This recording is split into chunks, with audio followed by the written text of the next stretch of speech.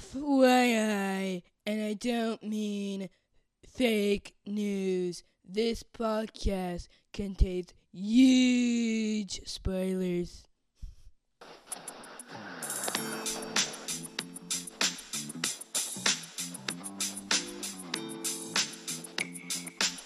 Hey everybody, welcome to episode 264 of the podcast that goes snicked. Up all night with Jason and Georgie. We are up all night. X-Men Blues edition. So Georgia, what's shaking you this evening? Ooh, I come out blue, baby. I'm just feeling all blue. That's right. Well, you may be wondering where our boy Dan is. But he's getting his electronics enhanced. And by that I mean he's replacing his cybernetic parts. I just felt like Colonel Sanders there. I tried. Oh man, that's right. It's sexy time here on the podcast that goes snicked. We got some sexy comic books. Here to catch up on your post-Thanksgiving blues. We have some X-Books. So Georgie, what is shaking, man? Hey, Jason. It's nice to be recording this at night. You need to sort of dull the pain with a couple of drinks before we dive into these bad books. What's your poison of choice this evening? Right now I'm with a dark porter, but a little bit lighter for maybe I'll open in celebration when we finish. Nice. I'm doing a SoCo and Coke. There you go. Yeah. Anything to dull the pain. Exactly. Oh man. Yeah, so unfortunately Dan's he's gonna be out of pocket for a few weeks with us, but he will be back. Never you worry. I think we're all excited for X-Men Red, so we'll hop back on that train for sure. Yeah, baby. Yeah, these books, not so much. Not to blow it all in the first couple of sentences here, but not a lot to enjoy in this episode. Unfortunately, especially if you're a fan of Wolverine, there's nothing. Right, really, neither good nor bad. Yeah, but anyway, we're gonna talk about some X books. We'll maybe swing into some upcoming news at the end a little bit. Some of the stuff we tweeted about today, we might talk about a little bit of that just to kind of bring up the mood a little bit. But oh yeah, that's right. But anyway, yeah, we're gonna talk about some X books. I have a couple of issues of X-Men Blue. We got some Weapon X. We're gonna finish some stories and start some new ones. How about that? I'm all about finishing these up for sure. Yeah, these first two books we're gonna talk about had some pretty drawn out stories going on, but they're done finally. So Hey, they're done. Yeah. All right. Well, you want to jump into some comics?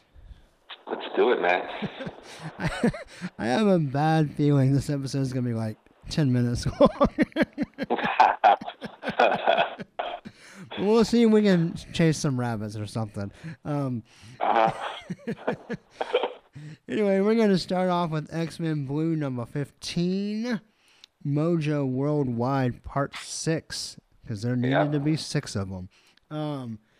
Written by Cullen Bunn, art by Jorge Molina, colors by Matt Mia, letters by VC's Joe Caramagna, and the cover by Arthur Adams and Federico Blee. What do you think of this cover? On the cover we have Mojo with the spider legs. choke holding long shot on top of a pile of unconscious X-Men. Well, in concept, I really like the cover. It's drawn fairly well. I don't feel like Art Adams is particularly doing like sexy women posing, which is nice. It's a nice change. It's not bad. It might be. I'll just say this: the artwork in this book was a step up from the previous issue. Yeah. Yeah, a couple of things about the cover that I enjoyed, little small details. I like the varicose veins on Mojo. Particularly on his underside of his belly. And I like the choice that Art Adams made to give us some sexy, hairy abs on Old Man Logan with the pulled-up T-shirt. Oh, yeah. Yeah. Anyway, that's our highlights. So what happens in this book? You might. All right, I'm gonna throw something out there to our listeners. Throw it, baby. Yeah, I can catch what you're throwing. Wait, does that need a picture? Yeah, right. Yep, definitely. Anyway, started off this story with me, Dan, and Georgie all kind of with a disclaimer that none of us are particularly Mojo fans. So the story kind of started off with bad odds for us. So I really want to know, people who were previously Mojo fans, did this story do anything for you at all? You can tweet at us, you can send something on Facebook, whatever, but just let us know. Like, if you love Mojo, did this story, was it good for you? Because it was not for me. But I'd just be interested. I'd be interested if this is like a good Mojo story or a bad Mojo story, because hashtag Mojo sucks. But yeah, man. Anyway, so this story, we have our X-Men that we're fighting all the different versions. Now it ends. Turns out Mojo's network can be taken out by an EMP. So when Magneto and Polaris show up, I'm sorry, it's Magneto, isn't it? Right? Anyway, when they show up, they take out Mojo. But turns out he can't go back to Mojo World. So he's stranded here, and he has a new TV channel, just a regular channel. And he's gonna put programming on. That's really all you need to know. There is one scene where Mojo starts to fade out, like disappear, where he looks like he's about to grab his own man boobs. I will say, this art I thought the book looked really good. Mm-hmm. And I thought the story sucked really hard. Yeah. I thought Cullen Bunn tried really hard to be funny, and I did not laugh. Yes. I did not laugh at all. I didn't even chuckle. I didn't even go, huh. Like, I just stared at these pages and counted down until I was done. I don't know, like, you know what it feels like to me? You know, because some people, say what you want about Bendis, and I know, he's on his way out onto DC, but he can be pretty snarky sometimes, right? But for the most part, in my humble opinion, most of his snark sounds like the characters talking. In this book, it didn't feel like the characters talking or having any kind of character. It felt like a bunch of cardboard standouts reading a script. Yeah. Like, the jokes and the dialogue just felt very terse and flat and, oh, get it? Yeah, Jason, basically, the jokes here are completely unfunny. Like, you can't point to a joke about how bad it is and then expect us to laugh about it. It just comes off as bad writing. It's not meta humor. where it's just like pointing a finger at something really terrible. Like, I'm not going to laugh at that. Yeah, it's like asking people if they can smell your farts. Maybe Cullen Bunn had a good time writing it, but I'm not having an enjoyable time reading it. Yeah, I don't know. Sometimes I wonder when I read this book if Cullen Bunn enjoys his job. Yeah, I wonder, because you and I both love the Magneto book he was on. And Right. I'm wondering if a lot of this is because he doesn't have any creative say in what he gets to do with the team, or what storylines come up, or what they have to tell. So, it felt very much like his Magneto book. He got to have to run up the show. He got to pick what they wanted to do. There were some event tie-ins, but in general, he had the story he wanted to tell, and he was able to push through. This, it feels like, all right, next is Mojo, and you're going to have to just come up with the Mojo story, and next we'll do this story, just so come up with it. But I don't feel anything like, what's the plot, what's happening. I don't feel any drive behind it. Right. Yeah, we'll see. We'll see when we get, a little bit later in the episode, we'll talk about the opening chapter of the next arc, which I'm pretty sure is all Cullen Bunn. So we'll see if that plays any better or not. But yeah, no, I don't know. This book just, part of it could just be, it's just just no way to make a good story here. I don't know. But like I said, I really enjoyed the art. Not as much the Mojo part with the really spaced out gummy teeth, but everything else I thought was really good. There's a lot of really cool stuff with Shadow too. Matt Mia did a great job with the colors. There's I think a couple of standouts.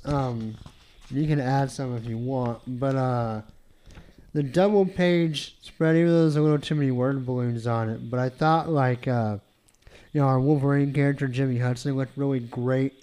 And Old Man Logan kind of flying through the air looked pretty cool. And Jean with a TK punch.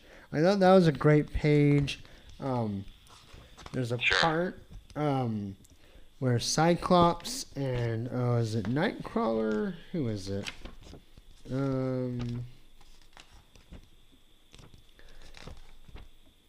Yeah, Cyclops, Nightcrawler, and Bloodstorm are all in shadow with some color outlines, which really cool.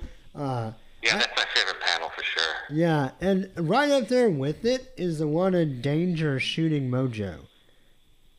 I thought that was a great panel, and then Magneto and Polaris with their, which I don't know. I just thought the fact that Mojo, if all it took to beat Mojo was an EMP, then why was this 6 parts? I don't know, because they needed it to be 6 parts. No, there's no reason at all. All right. Anyway, any other thoughts on X-Men Blue number 15? Because I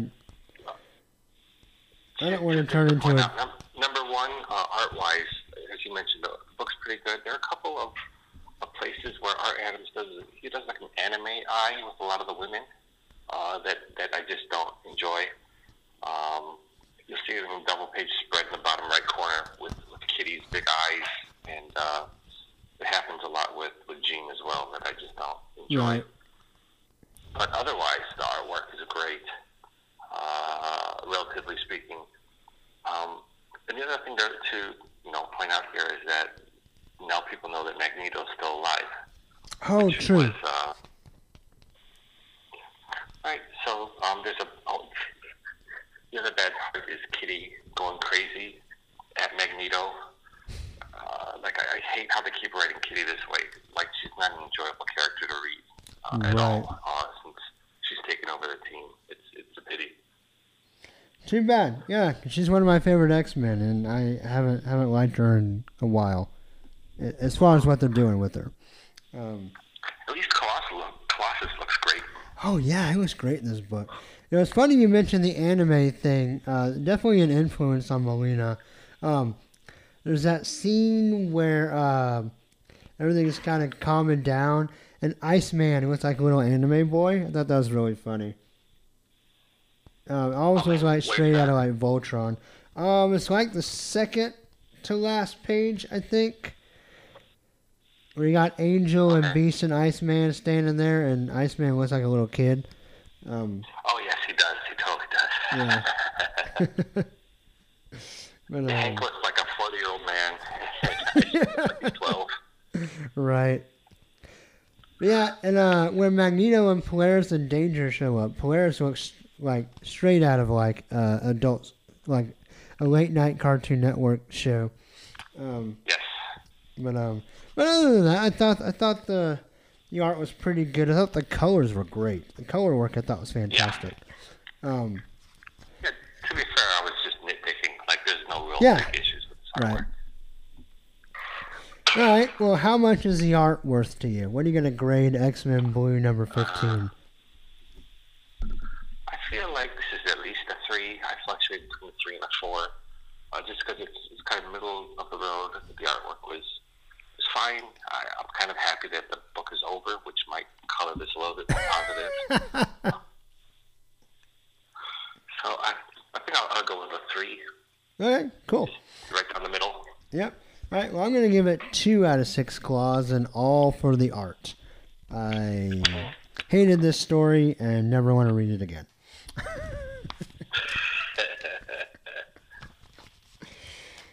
Well, speaking of stories wrapping up, we're finally getting to the end of this Hunt for Weapon H storyline. We're going to move on to Weapon X number 11. What we got, Georgie? Weapon X number 11. Wonderful. Yep, so as you mentioned, this is wrapping up the Weapon H story, which feels like it started months ago. I mean, it did, didn't it? It must have started like 2 months ago. Yeah, it's pretty long in the tooth. So on the cover, we've got the gray Weapon H Hulk hulking out with I almost just said Wolverine, as in Jimmy Hudson Wolverine, but that's Sabretooth holding on to his back there. Lady Deathstriker, both catching a ride, and that's what it looks like. It looks like they're catching a ride, right? Going somewhere. I thought the art style is very different from the inner artwork. I feel like I like this much more than what we actually get inside the book. And I even sort of like the Wolverine in the bottom corner, sort of driving in. He doesn't quite look old. He just looks like Wolverine's got white hair. Right. But I like this cover, actually. Yeah, I kind of do too. It's by David Nakayama, DNA, who's been doing some Marvel covers. It's very stylized. And, you mentioned it's different from the inside. It's also very different than the covers for this book have been on this storyline. Oh, yeah. Right. We kind of go from that photorealistic, kind of subtle coloring to like this bombastic, just very stylized cover. But I enjoy it for the most part. Domino's legs are kind of weird, but that's forgivable. Yeah, no, what's really refreshing, it's like a Cartoon Network sort of animation. It's very thick outlines to it. It looks very cartoony in the action. It's much more fun to look at, even if the story inside isn't very enjoyable. Right. I mean, you can got like the ninja being like knocked back. The background, his legs are akimbo, flying in the air. It feels very like cartoony. Yeah. Warpath getting stuff handed to him. Oh, that's him. Oh, I just thought it was a random dude. I'm pretty sure that's Warpath. He has a knife. So. Yeah. All right. So, for this issue of Weapon X, we have writers Greg Pak and Fred Van Lente. Artist is Mark Borstel and Ibrahim Robertson.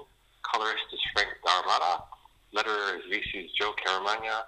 And as you mentioned, the cover artist was David Nakayama. Have you seen him on anything else?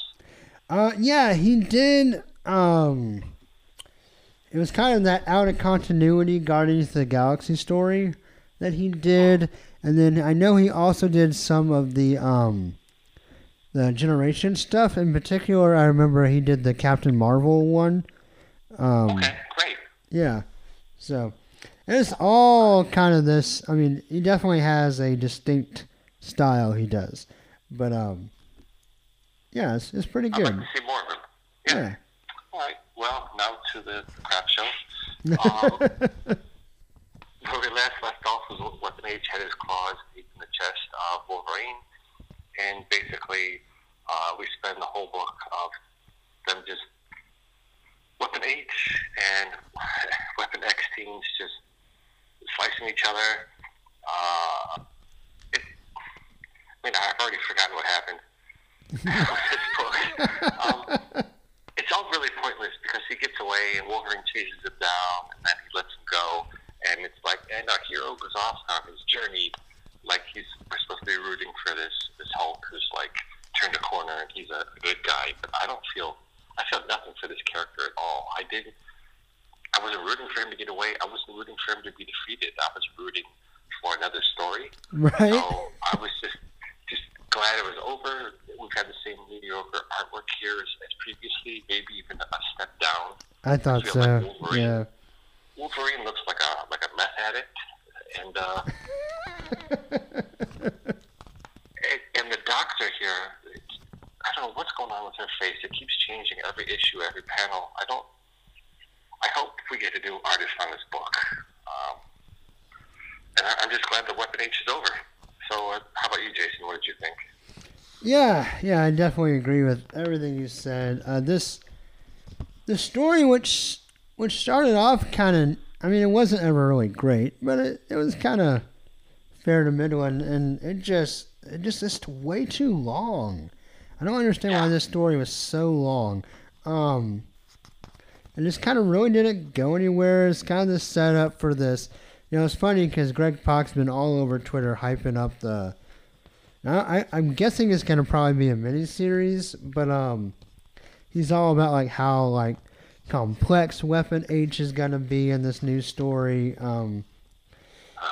We find out, a couple of kind of, I guess, key elements.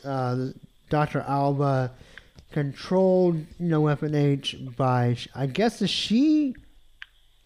Are we assuming she's a cyborg too, with that needle in her tongue, or are we just assuming she just had that in her mouth the whole time? I kind of feel like it comes out of her tongue. Cyborg, but I definitely was sort of confused on whether that was, she had just implanted it into her tongue, or, questions to be hopefully never answered. I hope we never have to deal with this character again. Right. We wouldn't recognize her if we did, because she looks different every time. Yeah, they'd have to say her name. Yeah. So it's interesting, as far as the team, it's funny, because when this book first started off, we had really good things to say about it, and most of it was talking about the team dynamic, and I feel like that's completely been lost. Totally lost, yeah. What does happen here is kind of Sabretooth goes nuts. He straps William Stryker's head to a nuke. He and Wolverine... What's that? Like, I thought he was a good Sabretooth, but now he's just going to, nuke a city. Right. I understand. Yeah. And then he and Wolverine fight. They cut each other up. Domino has, a weird dark gun. I don't know. There's this one... Is it in one of the movies where Wolverine rides a motorcycle and, turns around with his claw in the street? Is that from a movie? I feel like we've had that before in something. Yeah. Or maybe someone did it with a sword in a movie. I don't know. Anyway, that happens here, and Laura's all It's funny because the way they draw the healing factor is Sabretooth and Laura look like Frankensteins. Yeah. It looks like they have stitches, which is really weird. I did not care for that. As well. Anyway, so this Weapon H guy is destroying all the traces of his family. That conversation started off like, oh, he's going to go find his family. But it's like, no, I had to protect them from me. So anyway, yeah, I don't know. I'm done. So here's the question, Jason. Is this better or worse than Wolverine Origin? The movie? Yes. I love that you had to take a drink there.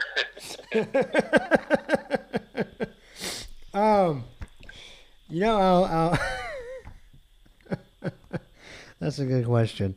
I'm gonna say is more boring. Yeah, for sure. Nothing in this mattered at all, and the art wasn't interesting. I don't care. So, I guess my last question or item to bring up is, comics creators now, they get royalties when they create new characters and those characters are used. So do you think there's maybe some pressure on these guys to make more characters, to make a little bit more money? And now Weapon H has his own series, so that's a little bit more scratch in Greg Pak's pocket? Or is it just, am I just being cynical? I don't know if it's about the paycheck. I think that's definitely part of it. I mean, it's like my boss always tells me, he goes, I love my job, but if they quit paying me, I'm not going to do it.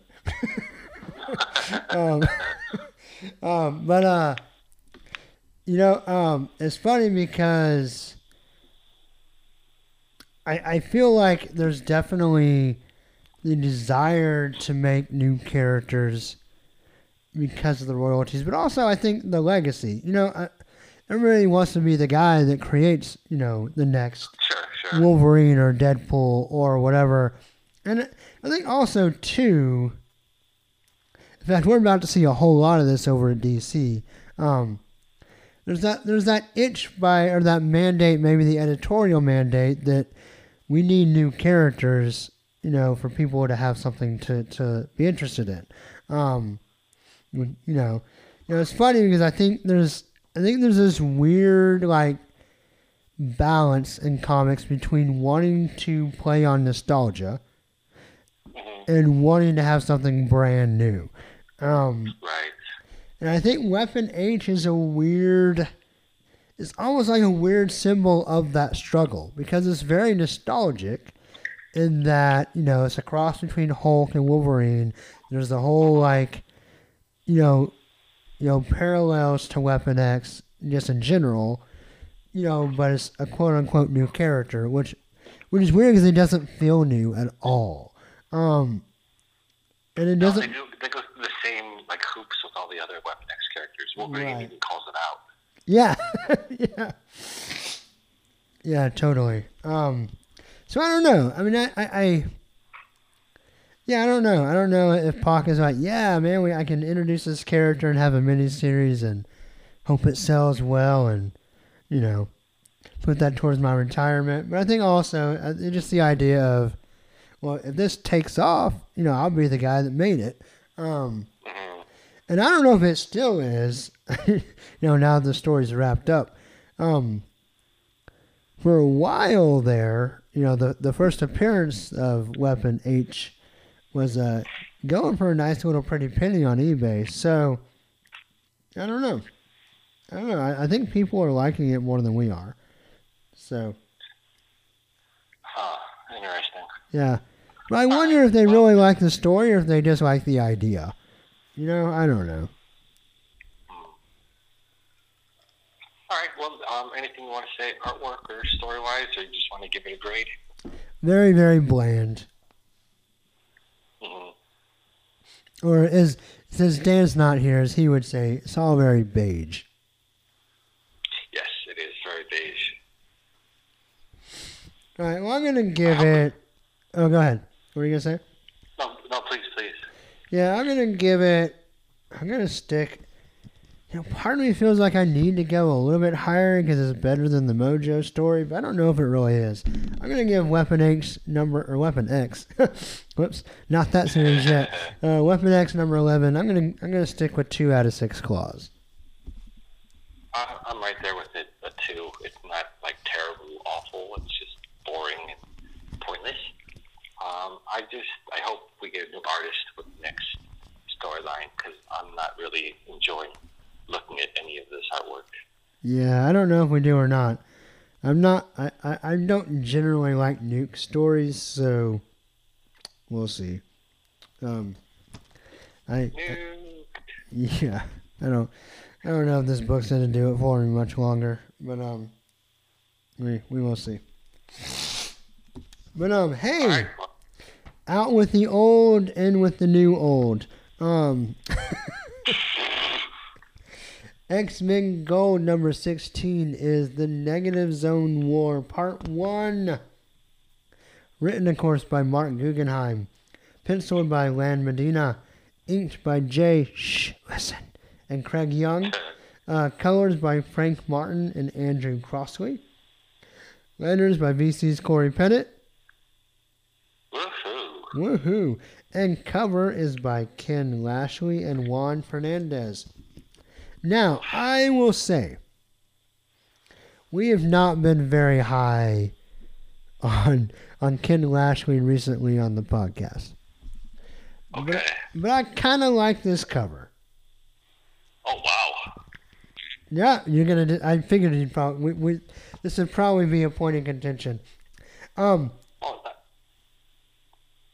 do you like about it?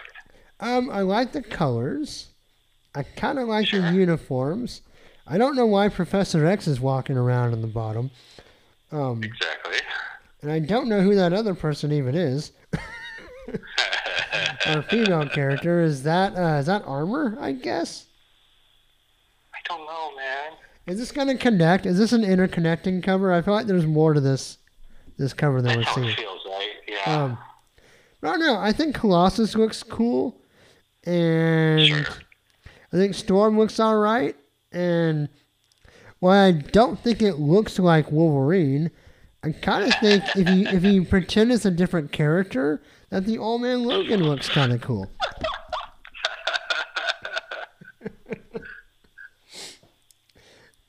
I give you this Old Man Logan. He's been through some hard times. You know what Old Man Logan looks like? You know what Ken Lashley's... At least he's not looking like a vampiric gorilla anymore.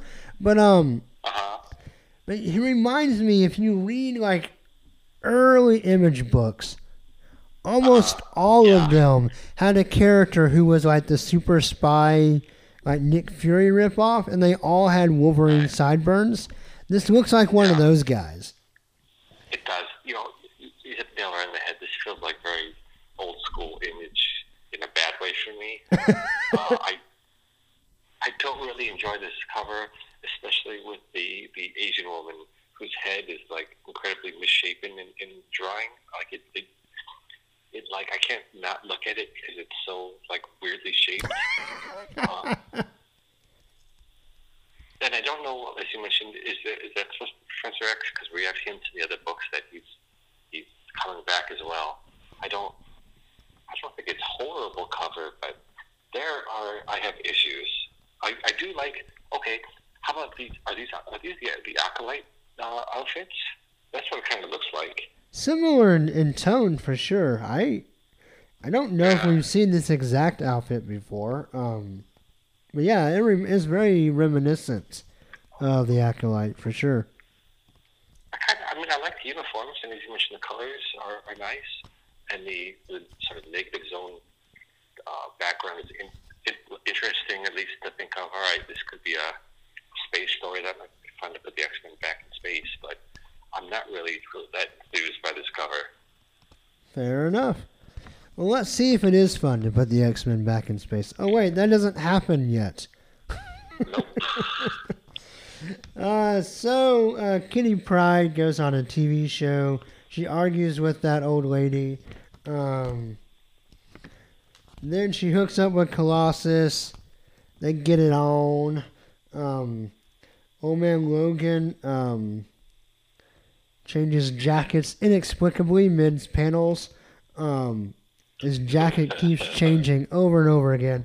The artist just can't stay with one jacket. Alright, so Nightcrawler has had some, maybe a little bit different style over the ages. Why is he this is not Nightcrawler. He's wearing like one of those lame, like, flannels with the hood attached, but the sleeves are ripped off. Yeah, it's really trashy, yeah. Yeah, I don't know. Anyway, so some guys... The way drawn, and it's like all greasy and like just comes down. It feels very like, pardon for the. I don't know if this is mean to say or mean-spirited, but it feels very trailer trash the way that he's drawn that. Maybe this artist can't decide if he wants to do the movie tattoos or not either. Oh yeah, please no. Yeah, but anyway, there's a friendly protest, but then somebody shows up from outer space and they're looking for Lizard Trump, and they have trouble finding him. Rachel gives Kitty a hard time for sweeping with Colossus. The spaceship shows up and shoots shit.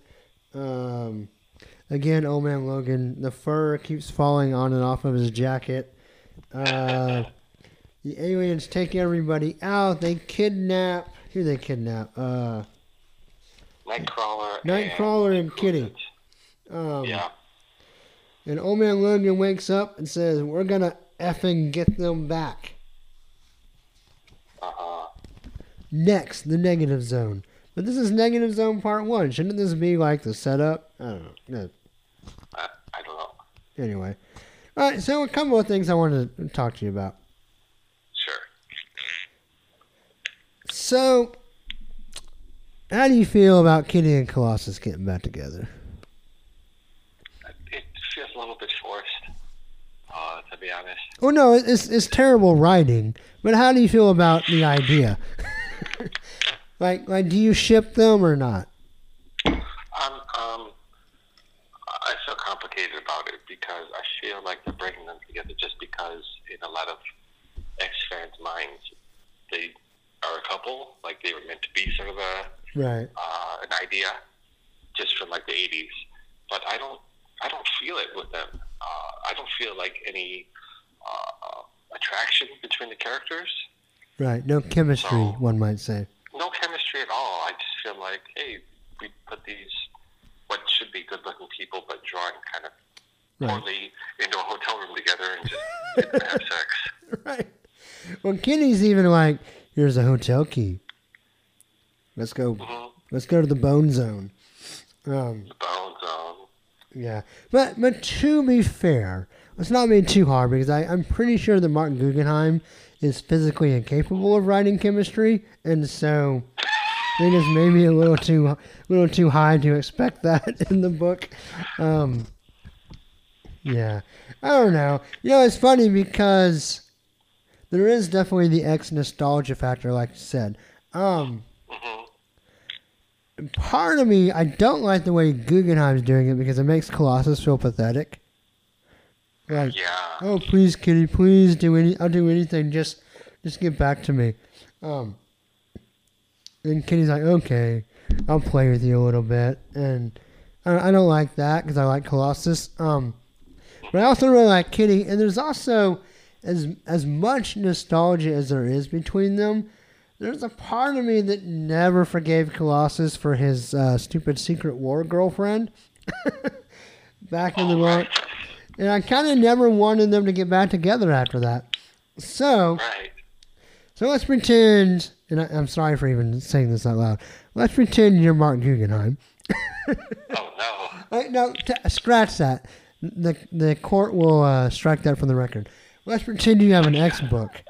Let's just pretend you're writing your own cool X book that people like to read. All right. Who, out of any character in the Marvel Universe, who would you like to see Kitty with? Oh boy. That's a tough one. It's hard because this Kitty doesn't feel like Kitty. Right. You know what I mean? Yeah. I don't feel any fun or like excitement. She just feels like she's like stressed all the time and just constantly yelling at people. Yeah. No, I'm pretty sure this Kitty should be with Cable, but we don't want that. Yeah, that works. Yeah, go with Cable. But I don't know. You spring the question on me. I'm not sure what I would do with it. Right away. Right. I don't know. I wouldn't mind. This is kind of out there because it breaks up two classic X-Men relationships. I wouldn't mind seeing her have a fling with like Gambit. But you know, I still kind of like and wish they might go back to her and Star-Lord together. I thought that was kind of fun.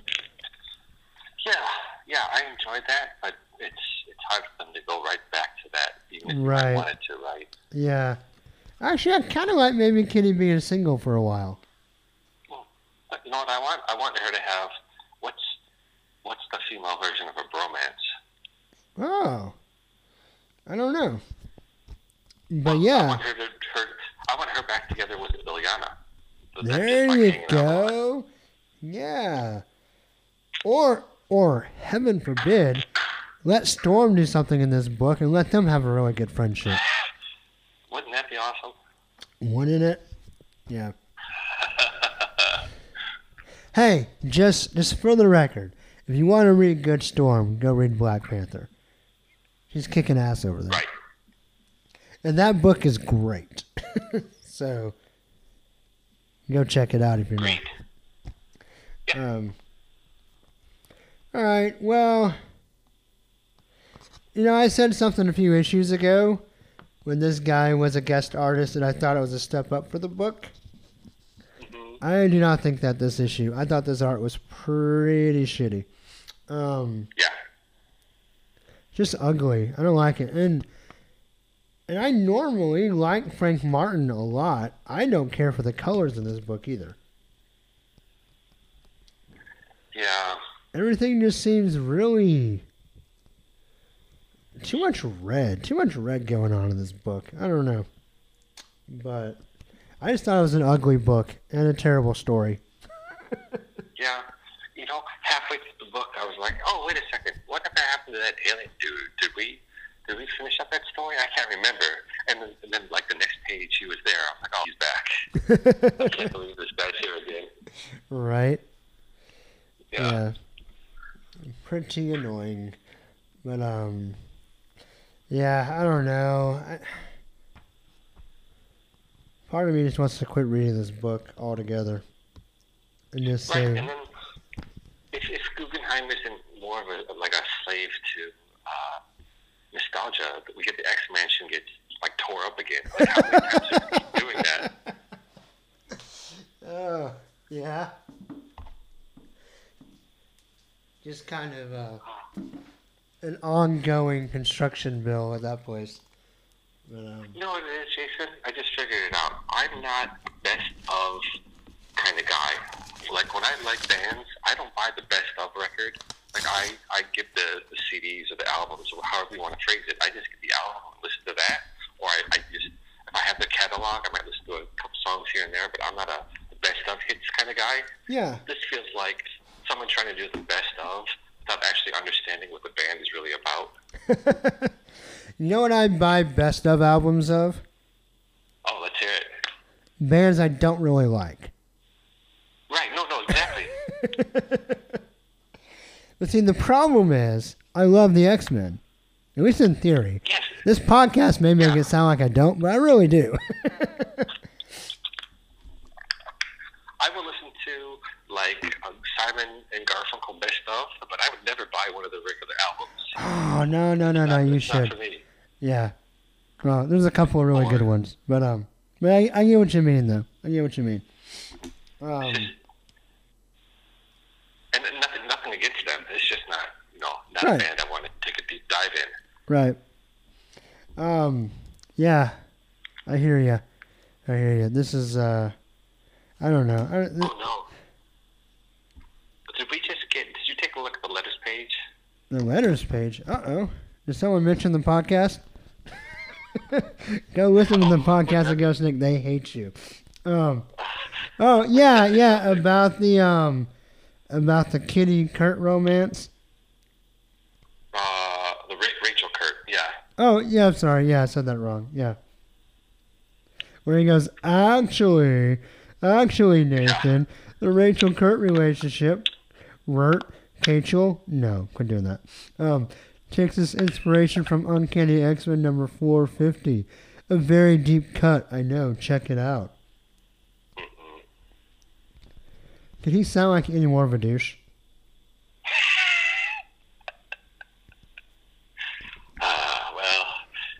Mark, come on the show. We'd be happy to talk to you.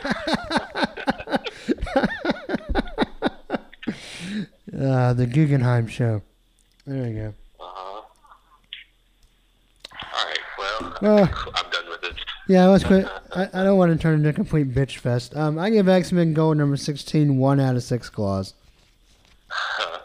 Yeah, I mean, this is a complete mess all around. It's unenjoyable to read. I didn't like any of the art. Yeah. I'm with you, 1 out of 6. I hated it. And should probably quit reading it. Yeah, I don't know. What's great about that book is that you realize by comparison, you know what, X-Men Blue, not so bad. Not so bad. You know what I'm a little bit interested in? Is because Kurt's going to be leaving. Nightcrawler is going to be leaving this book. He's going to be on Red. And so I'm kind of interested to see how he departs. But I know it's not going to. I've heard that he's not leaving, that he's going to be in both books. No. I don't like that.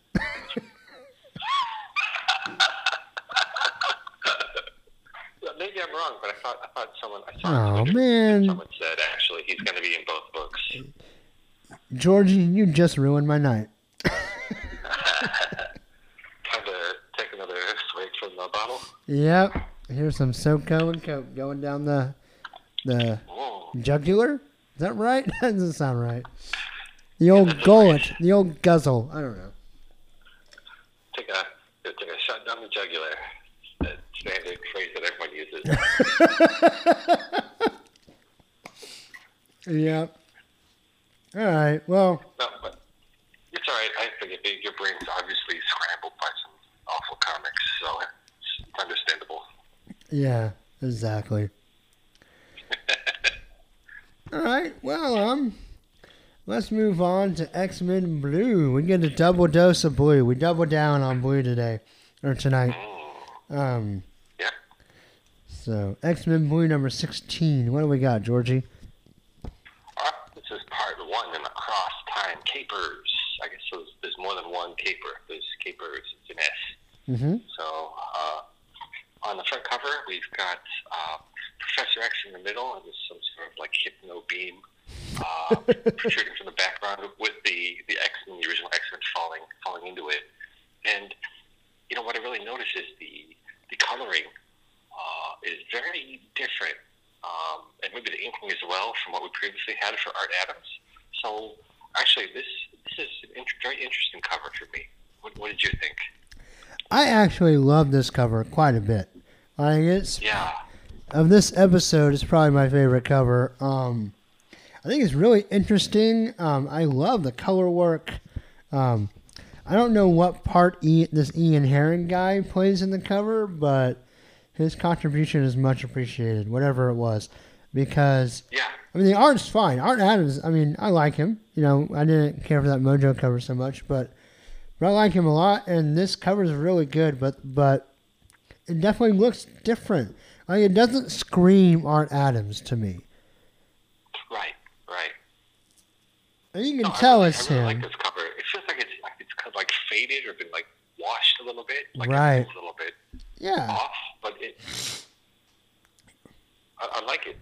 It has a BBC feel to it, in a good way. Mm-hmm. Yeah, no, for sure. This is nice. It almost feels like an old comic book that's been faded a little bit, and you pick it up from like the 80s or 90s. Right. You're like, the color's faded, but I kind of like it this way. Yeah. I think it's really cool. It gave me a little bit of hope for the issue. We'll see if that lasts. No, for sure. We'll see if that lasts or not. Well, for this issue, we have Colin Bunn as the writer. For artist, we have Tony Silas.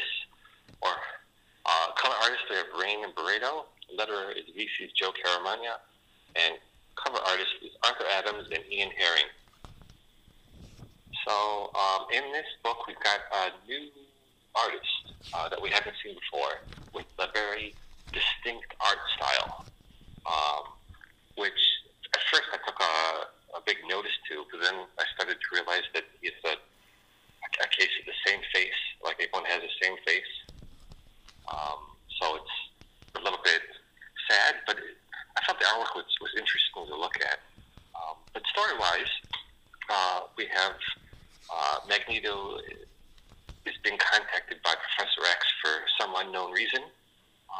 And then we jump to Scott Summers at Bloodstorm on the roof, which was maybe my favorite part of the book. Like this dynamic with them talking about what they have in common and what they're dealing with was actually kind of interesting for me.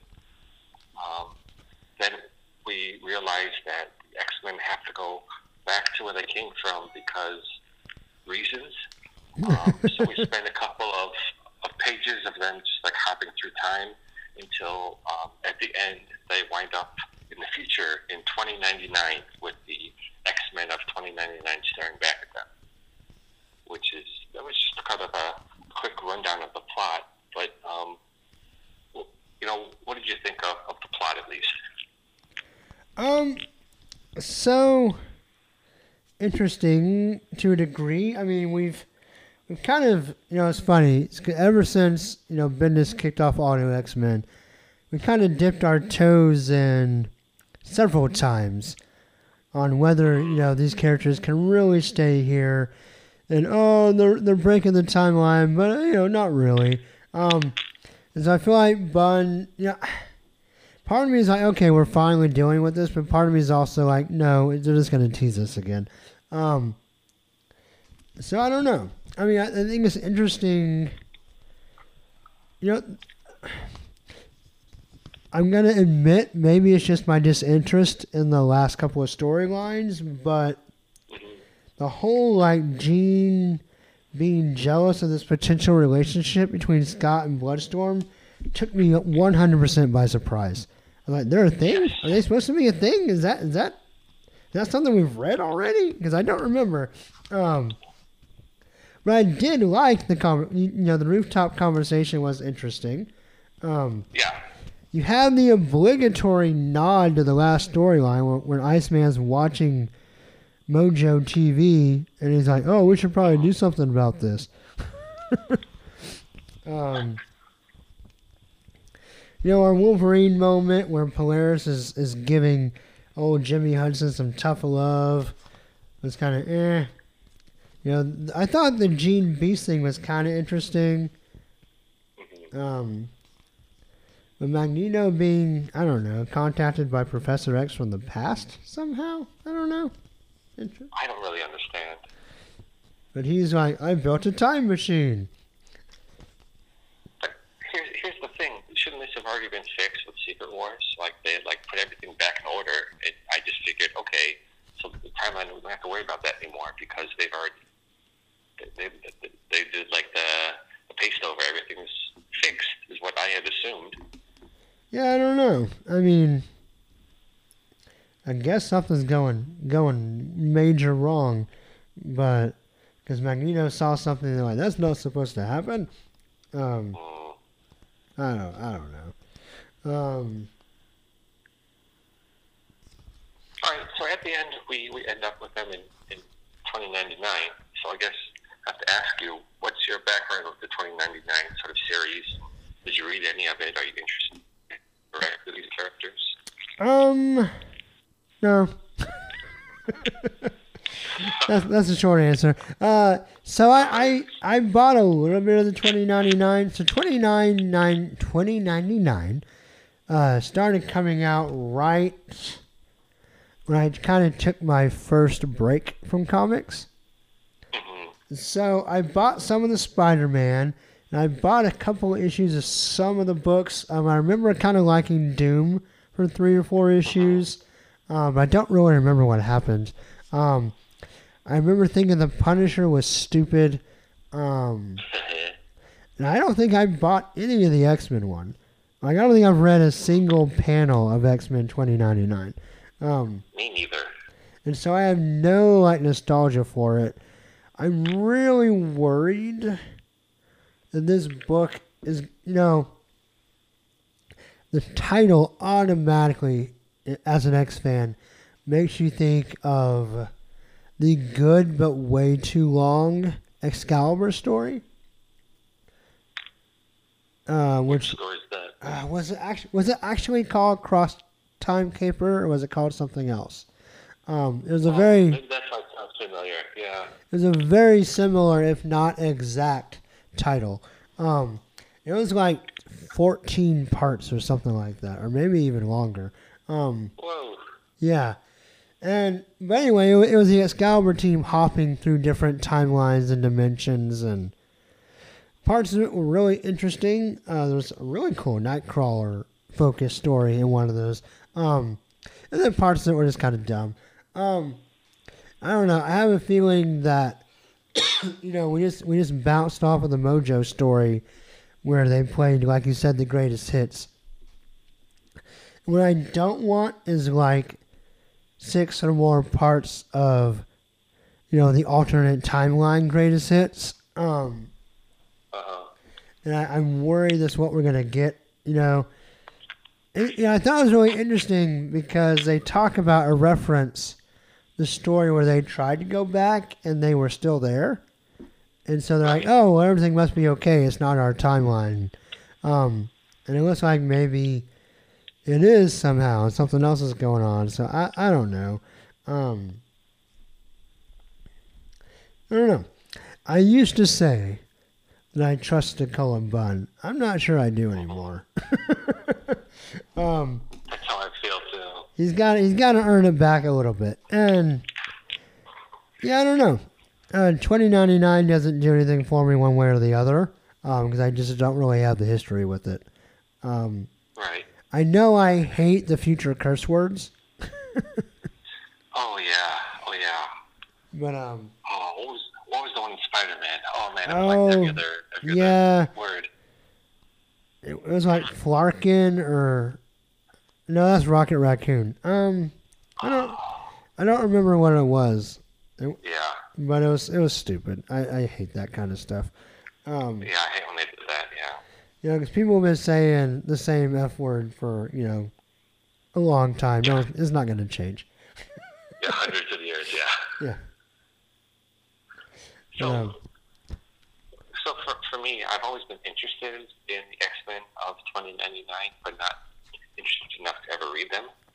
So this will be interesting for me to dip my toe in and see what I feel about them.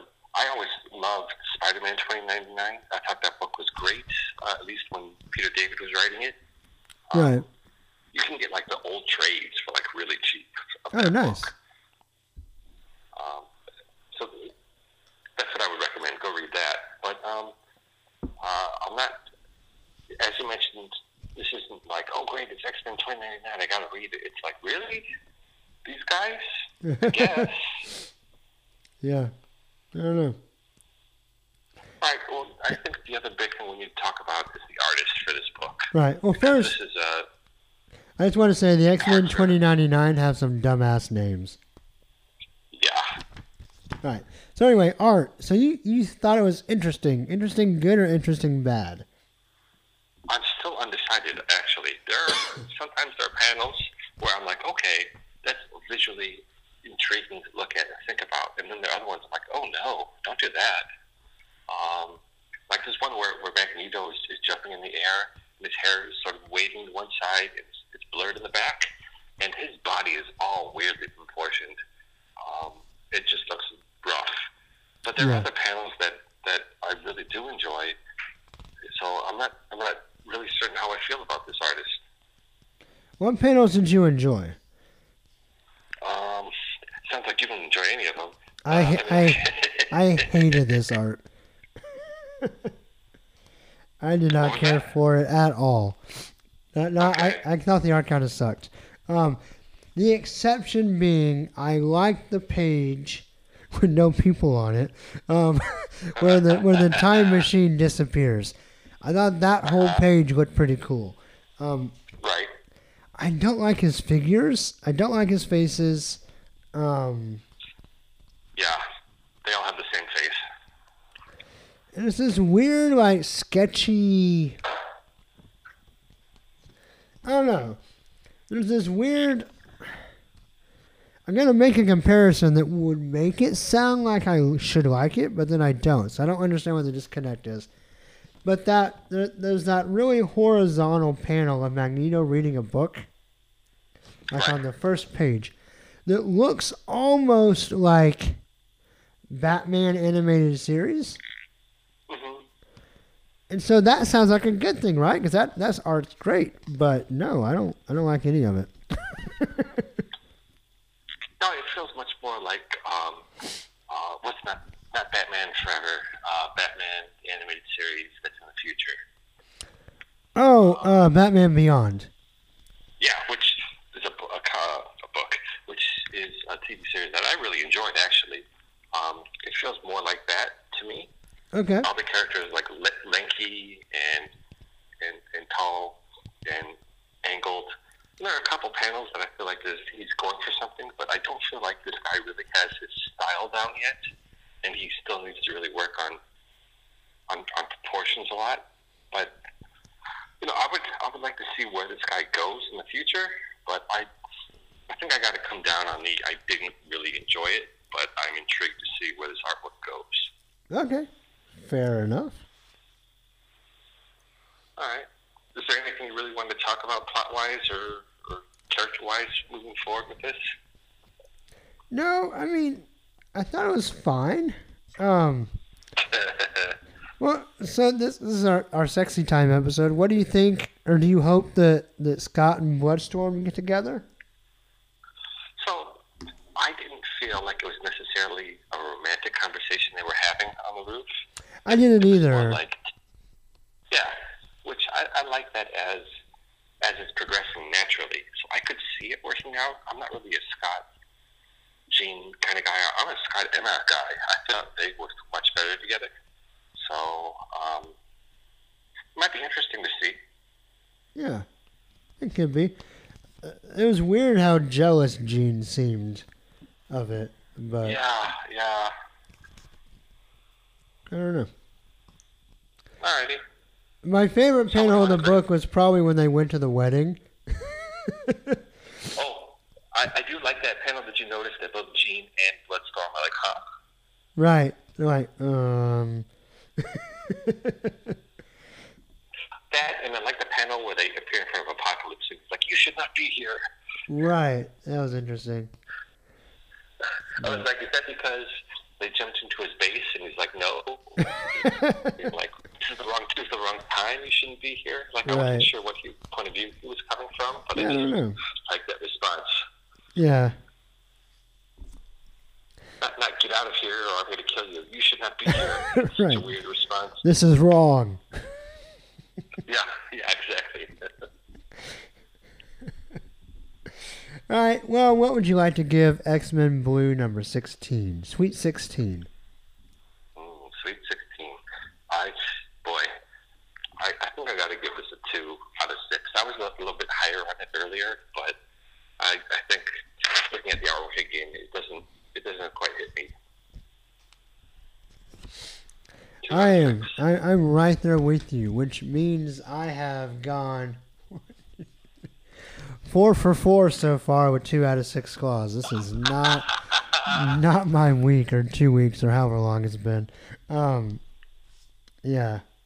Well, so no Wolverine to mention, but let's talk about something a little more fun. With Jean Grey number 9, we have Psych War, part 2, right? Something like that. Yes. Written by Dennis Hopeless, art by Victor Ibanez, color by J. David Ramos, letters by VC's Travis Lanham, and the cover is by David Yarden, with graphic design by Jay Bowen and Anthony Gambino.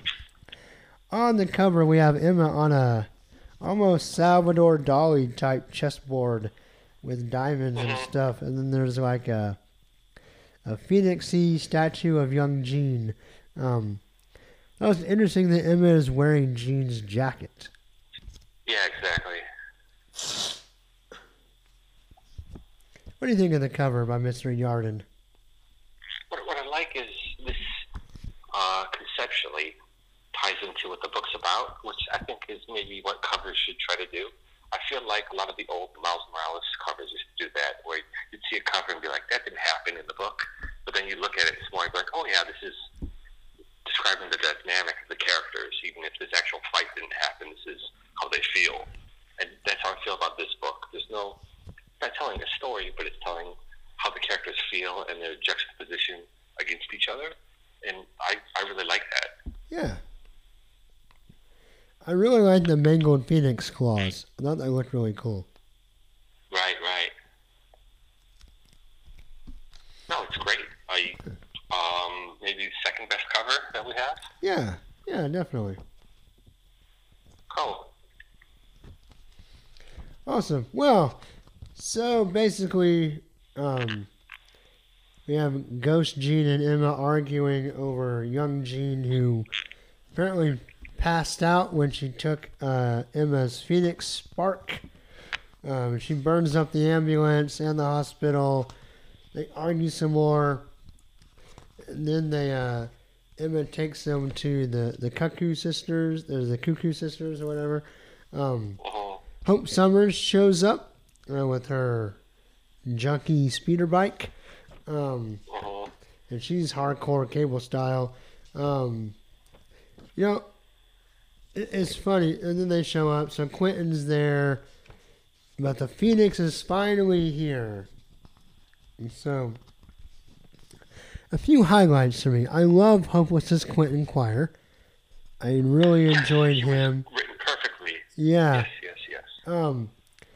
It's funny. That's a hard needle to thread, and Dan brings it up a lot. Like, you can make him too snarky. Right. Absolutely hate him. Right. Perfect line between, like, lovable and hateable. Yes, definitely. You can't make him too much of a dick. I thought it was interesting that, this book is, I've said over and over again on the podcast how surprised I am at how much I've been enjoying this book. But it's weird. Same writer, right? This book reminded me why I don't like old Jean. No, exactly. And how different the two characters really are, which is very interesting. Right. But I enjoyed Emma in the book. Hope was weird. One of the things I really liked was when they talk about where Emma, how she couldn't let go of the Phoenix Force because she liked the power. And then they talk about where she hid it. And Jean's like, oh, you put it in my worst memory. And Emma's kind of like, you were so narcissistic. Like, your nightmare was my romance story. I thought that was a really cool line. That was exactly the line I was going to bring up. Yeah. And so, excuse me, I got something stuck in my throat besides whiskey. It's interesting because part of me is like, okay, I feel like this book is being forced to dovetail into the Phoenix Resurrection book that's coming up. But that's definitely where we're headed.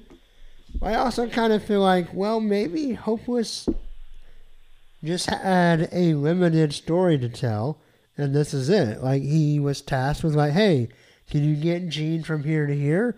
And he's like, yeah, let me do it as good as possible. And that's what he's doing. I don't know. What are your thoughts on this issue and this story in general and in this series, whether it might have a kind of limited shelf life coming up? Right. So I totally agree with you that this book highlights why I don't like old Jean. And like the interplay between White Queen and Jean is great. And I really love White Queen keeps bringing up like these valid points, and Jean Grey's like, yeah, I'm bad, but you know what? Why did you do this? You're awful. And you're like, what is wrong with Jean Grey? Where did she get the moral high ground from? I don't understand. But it's interesting to see them, go at each other about this is about a number of things. This is about Jean Grey, constantly beating White Queen in every fight. This is about sort of the love triangle. This is about so much like pain from their history together. This is like those two characters playing off each other are wonderful. I'm so glad that they're telling this story, and maybe you're right. Maybe this is only to get young Jean to when old Jean comes back. And I still have this terrible feeling that they're going to get rid of young Jean, which would be so disappointing. But the story's been told so well. I had a Twitter argument today with, not really an argument, but I think his name is Dan Tuine on Twitter, and he was like, "This is the best book," and I was like, "Iceman's the best book." We're arguing back and forth, but at the end of the day, we're both like, you know what, these are great books. And right. So, like that's the kind of argument I want to have. No, this writing is better. No, this writing is better. Like, we're both enjoying the books. That was lovely. Yeah. So I want this to continue on as much as possible. And it just proves that Dennis Hopeless is a really good writer, at least for single characters.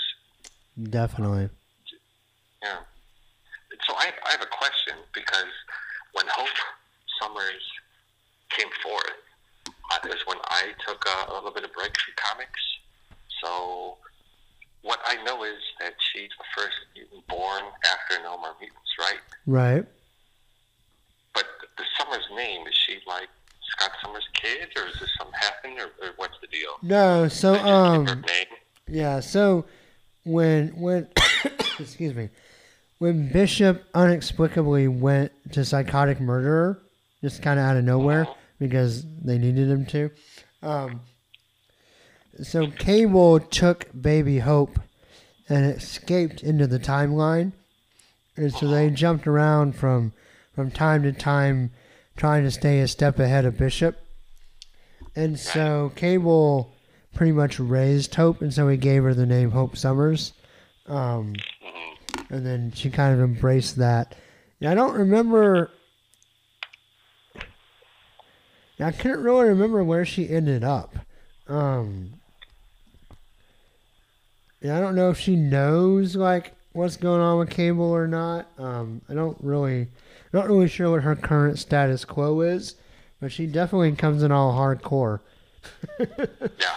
Like, she sounds like Cable's daughter, that's for sure. Yeah. That's another good point. Like, all these characters feel like they have their own distinct voices. Like, the Cuckoos sound like the Cuckoos. Emma sounds like Emma. Hope sounds different than everyone else. Yeah. It was just a masterfully written book. Yeah. No, definitely. Even Quentin and Emma, who both kind of have almost a certain amount of bitchiness to them, sound individual, which I thought, that's the show of a good writer, is that you can take two very similar characters and still make them sound unique.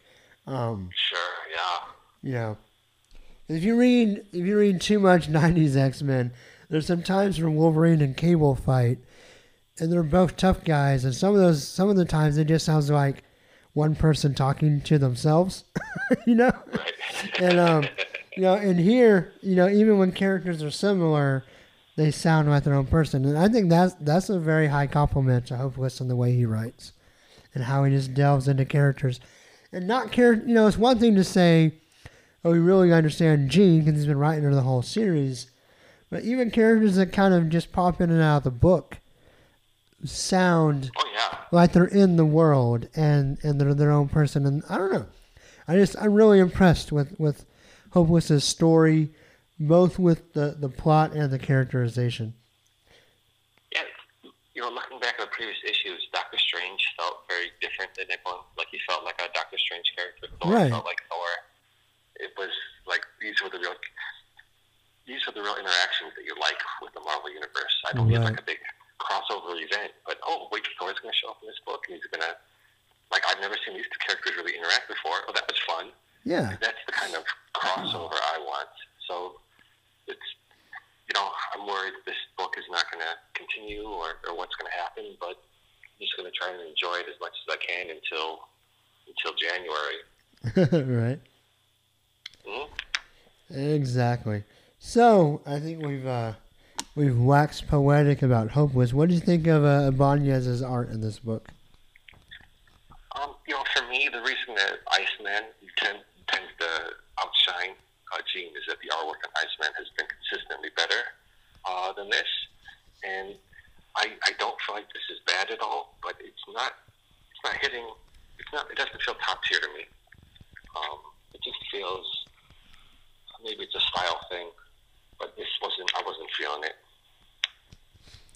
on it? I liked it, but didn't love it.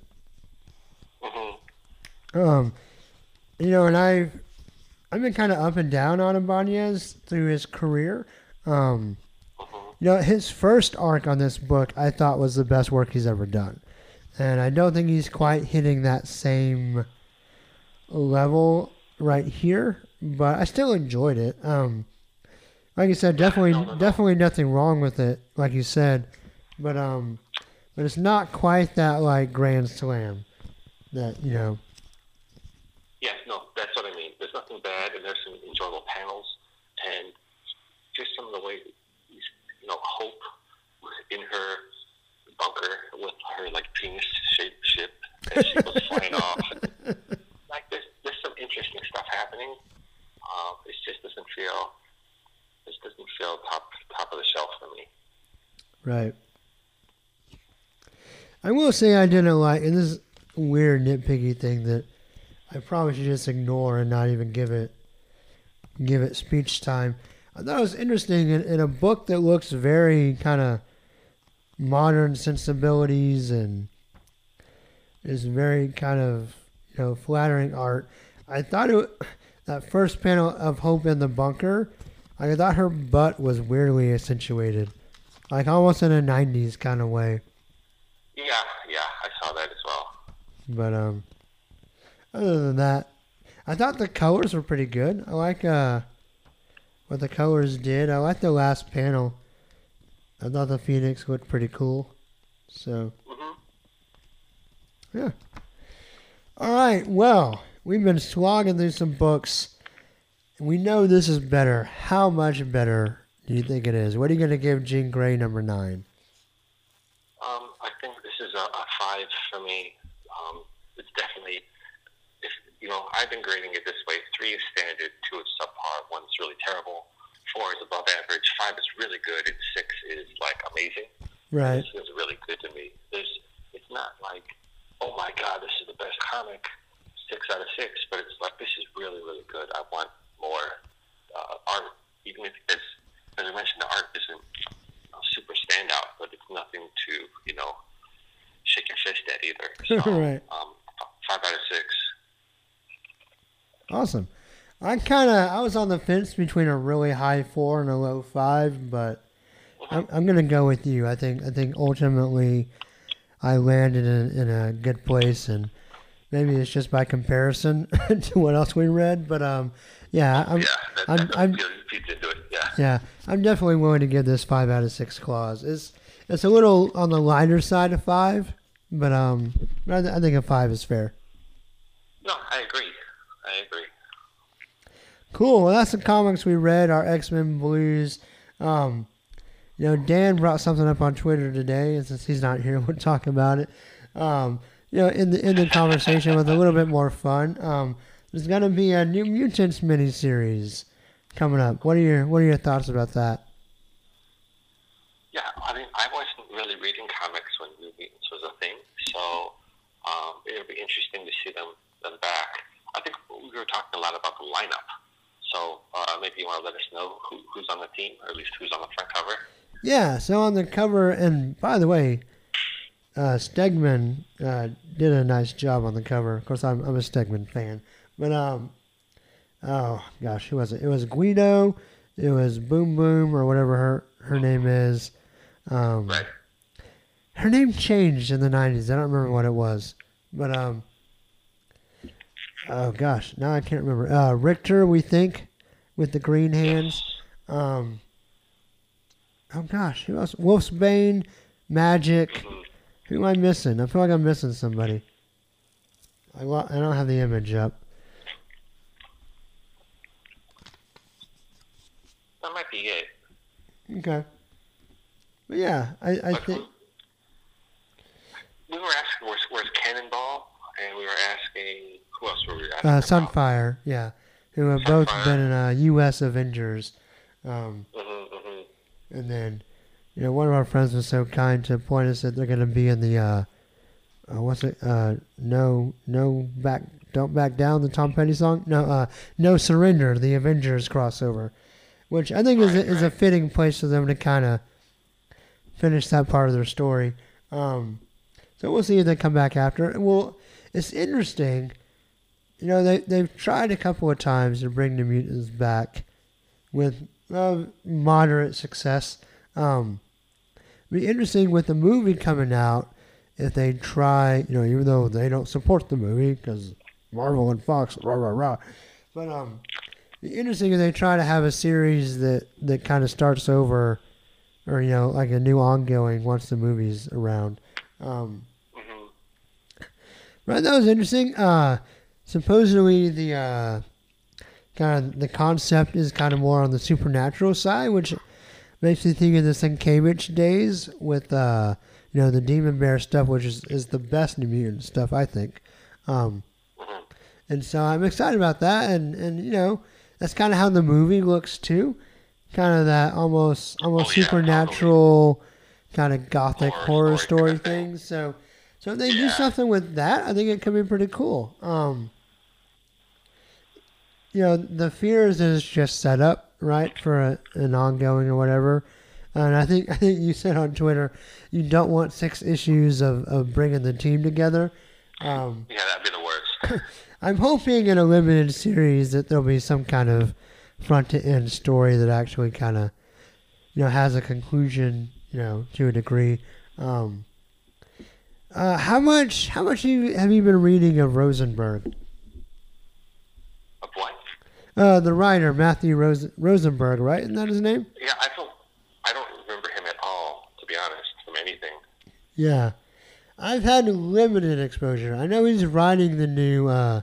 Speaking of which, the Jean Grey Resurrection story, and you know, for all that Marvel's been pushing on Inhumans, he's had kind of the best Inhuman book with Secret Warriors, the only one I actually read. And so, you know, I wouldn't say he's like my favorite writer or anything, but he's a solid writer. So hopefully he can do some good stuff. And I already forgot his name. I don't know the artist at all, so that'll be a total surprise for me. So I don't know. And I'll definitely check it out and see what the first issue brings to the table and go from there. I'm a big Ilyana fan, so anytime she's in a book that they actually write her and let her be in the book, I'll read it. Yeah. Well, she's been pretty cool in the last couple issues of Secret Warriors, so Awesome. you can check that out if you so desire. She disappeared from Gold. She was in Gold, and then she just disappeared from it. Yeah, I'm okay with that. Everybody should disappear from Gold. No, let's just have Mark Guggenheim disappear from Gold. There you go. That's the magician act I want to see. But So, Jason, are there any other books that you're reading recently that you really want to start about? Let me think. We kind of already shouted out Black Panther. That's one of my favorite Marvel books right now. Trying to think of what else I've been really enjoying. I'm drawing a blank. There's a lot of stuff I'm liking. Thor, obviously, is always one of the best books. Yeah. Not reading a whole lot of DC right now, and that's not Marvel's better. It's just not really a lot of the books that are really catching my attention right now. Super Sons would be the exception. I'm loving Super Sons. Yeah, that's wonderful. What else? All right, well, how about this other question? Let's bring it back to What? the cast. What do you? We've had hints. Go ahead. No, I was gonna say, what about you? What have you been really digging on? For me, it's Thor. Thor's been my favorite book for the past. I can't remember how many years. I'm really afraid that she's going to disappear. Like it's not going to be her story anymore. But man, can Jason Aaron write a book? And Yeah. his Daughterman is just amazing. You saw Thor yet? No, yet? No, not yet. I'm really hoping I don't miss it in the theater, but we will see. There are two sort of flashbacky scenes that look just like Oh, nice. And then I was just thinking back to when he started on the book with Jason Aaron in like 2014, and how amazing that was. Oh, yeah. And it's just continued the whole way to just be like this wonderful story that's like well thought out and plotted, and the artwork is always amazing. I can't stop, gushing about Thor. Nor should you. But there's some image stuff that I read. The next volume of Deadly Class is going to come out, and that book is also amazing. Are you still liking it as much? The change of cast, so yeah. And I won't say why, but it took a few issues to get into them. But I feel like Remender's he's an excellent writer, and the artwork is really the hook. Oh yeah. The book looks amazing. Yeah, definitely. I still love East to West. I know it.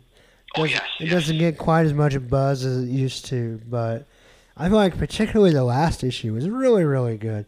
But yeah. I have to read that in trade. Like, I can't read 6 issues of that. I need more, so I just wait and read the trades. Yeah. And it reads better that way, I'm sure. Yeah, Black Side's still pretty good too. Yeah.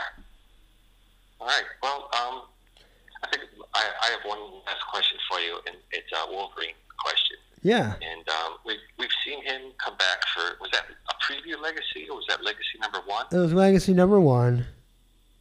Have we had any more Legacy issues? No. I thought it was going to be a miniseries. I think it was just a one-shot. And I'm really annoyed. Really? Screw you, Marvel, on what they're going to do with Logan. So his return, quote unquote, or like the story of his return, is going to be in backups of quote unquote key Marvel issues, which read Jason for the podcast is going to have to buy a bunch of Marvel books he doesn't normally buy. Which I do not like. And just give it a book. Just do a Legacy. And I really wanted to see more like the prehistoric Avengers and this like love affair between Odin and the Phoenix Force, and there were a lot of interesting elements that I thought were going to be like a full story, and I don't know where that stuff's going to be told, or if it's going to be told. So I don't know. I feel like it'll play out somewhere, because Marvel kind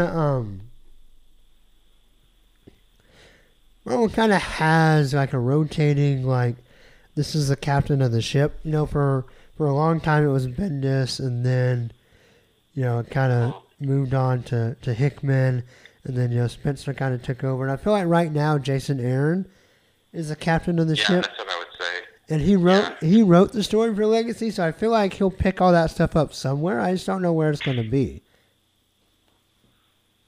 That's a shock. I thought there was another book, like a mini series or something. I did too, and maybe there still will be. I just haven't seen anything. That's a shame, because Legacy had Esau Ribic and Jason Aaron together again, and I was like, okay, yeah, let's have more of this. Right? Yeah, definitely.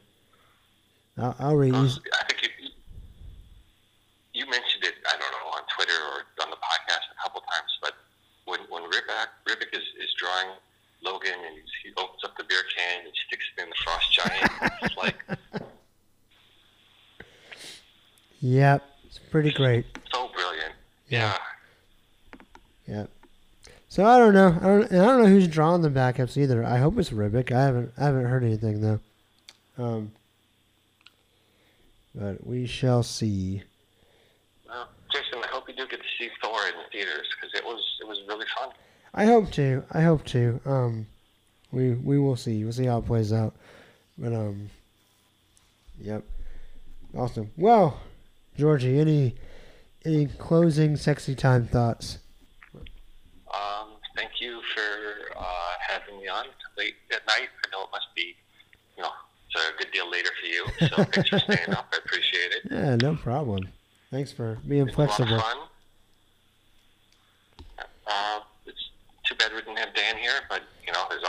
excellent. So Yeah, we'll get him back. I do really want to say, we've been doing this now for, I don't know, 4, 5, 6 months, but this is so wonderful just to come on and talk comics with you and Dan. Thanks so much for having us, honestly. Yeah, it's my pleasure. It's been a lot of fun for me. I don't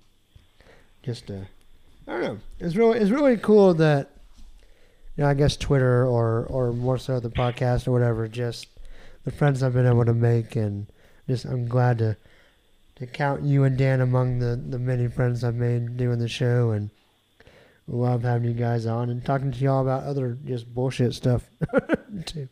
So, but yeah, no, it's been great. So Georgie, where can people find you? You can find me online at LA Boy Toy, or you might find me at the local taco place in Santa Monica. But come on down and have some tacos. Awesome. What's your favorite taco place? Oh, there's a tiny taco place on the corner by where I live. I can't even remember the name now, but it's like adjacent to a car wash. It's a tiny little place that has these amazing tacos. Nice. Very cool. Very, very cool. All right. Well, as usual, for the podcast that goes Snick, you can like the Facebook page. Twitter is at SnickCast, and if you want show notes, which aren't much of anything anymore, but if you desire that stuff, visit snickcast.podbean.com. Yeah, I don't know what'll be next, but it'll be fun, and we'll get these guys back on again. We'll make Dan come back after he's updated his cybernetic hardware, and we'll go from there. So, as always, Georgie, thanks so much for being on the show. I appreciate it. And, so much fun. Yeah. So until next time, everybody, hugs and snicks. Bye-bye. Bye-bye. And snacked.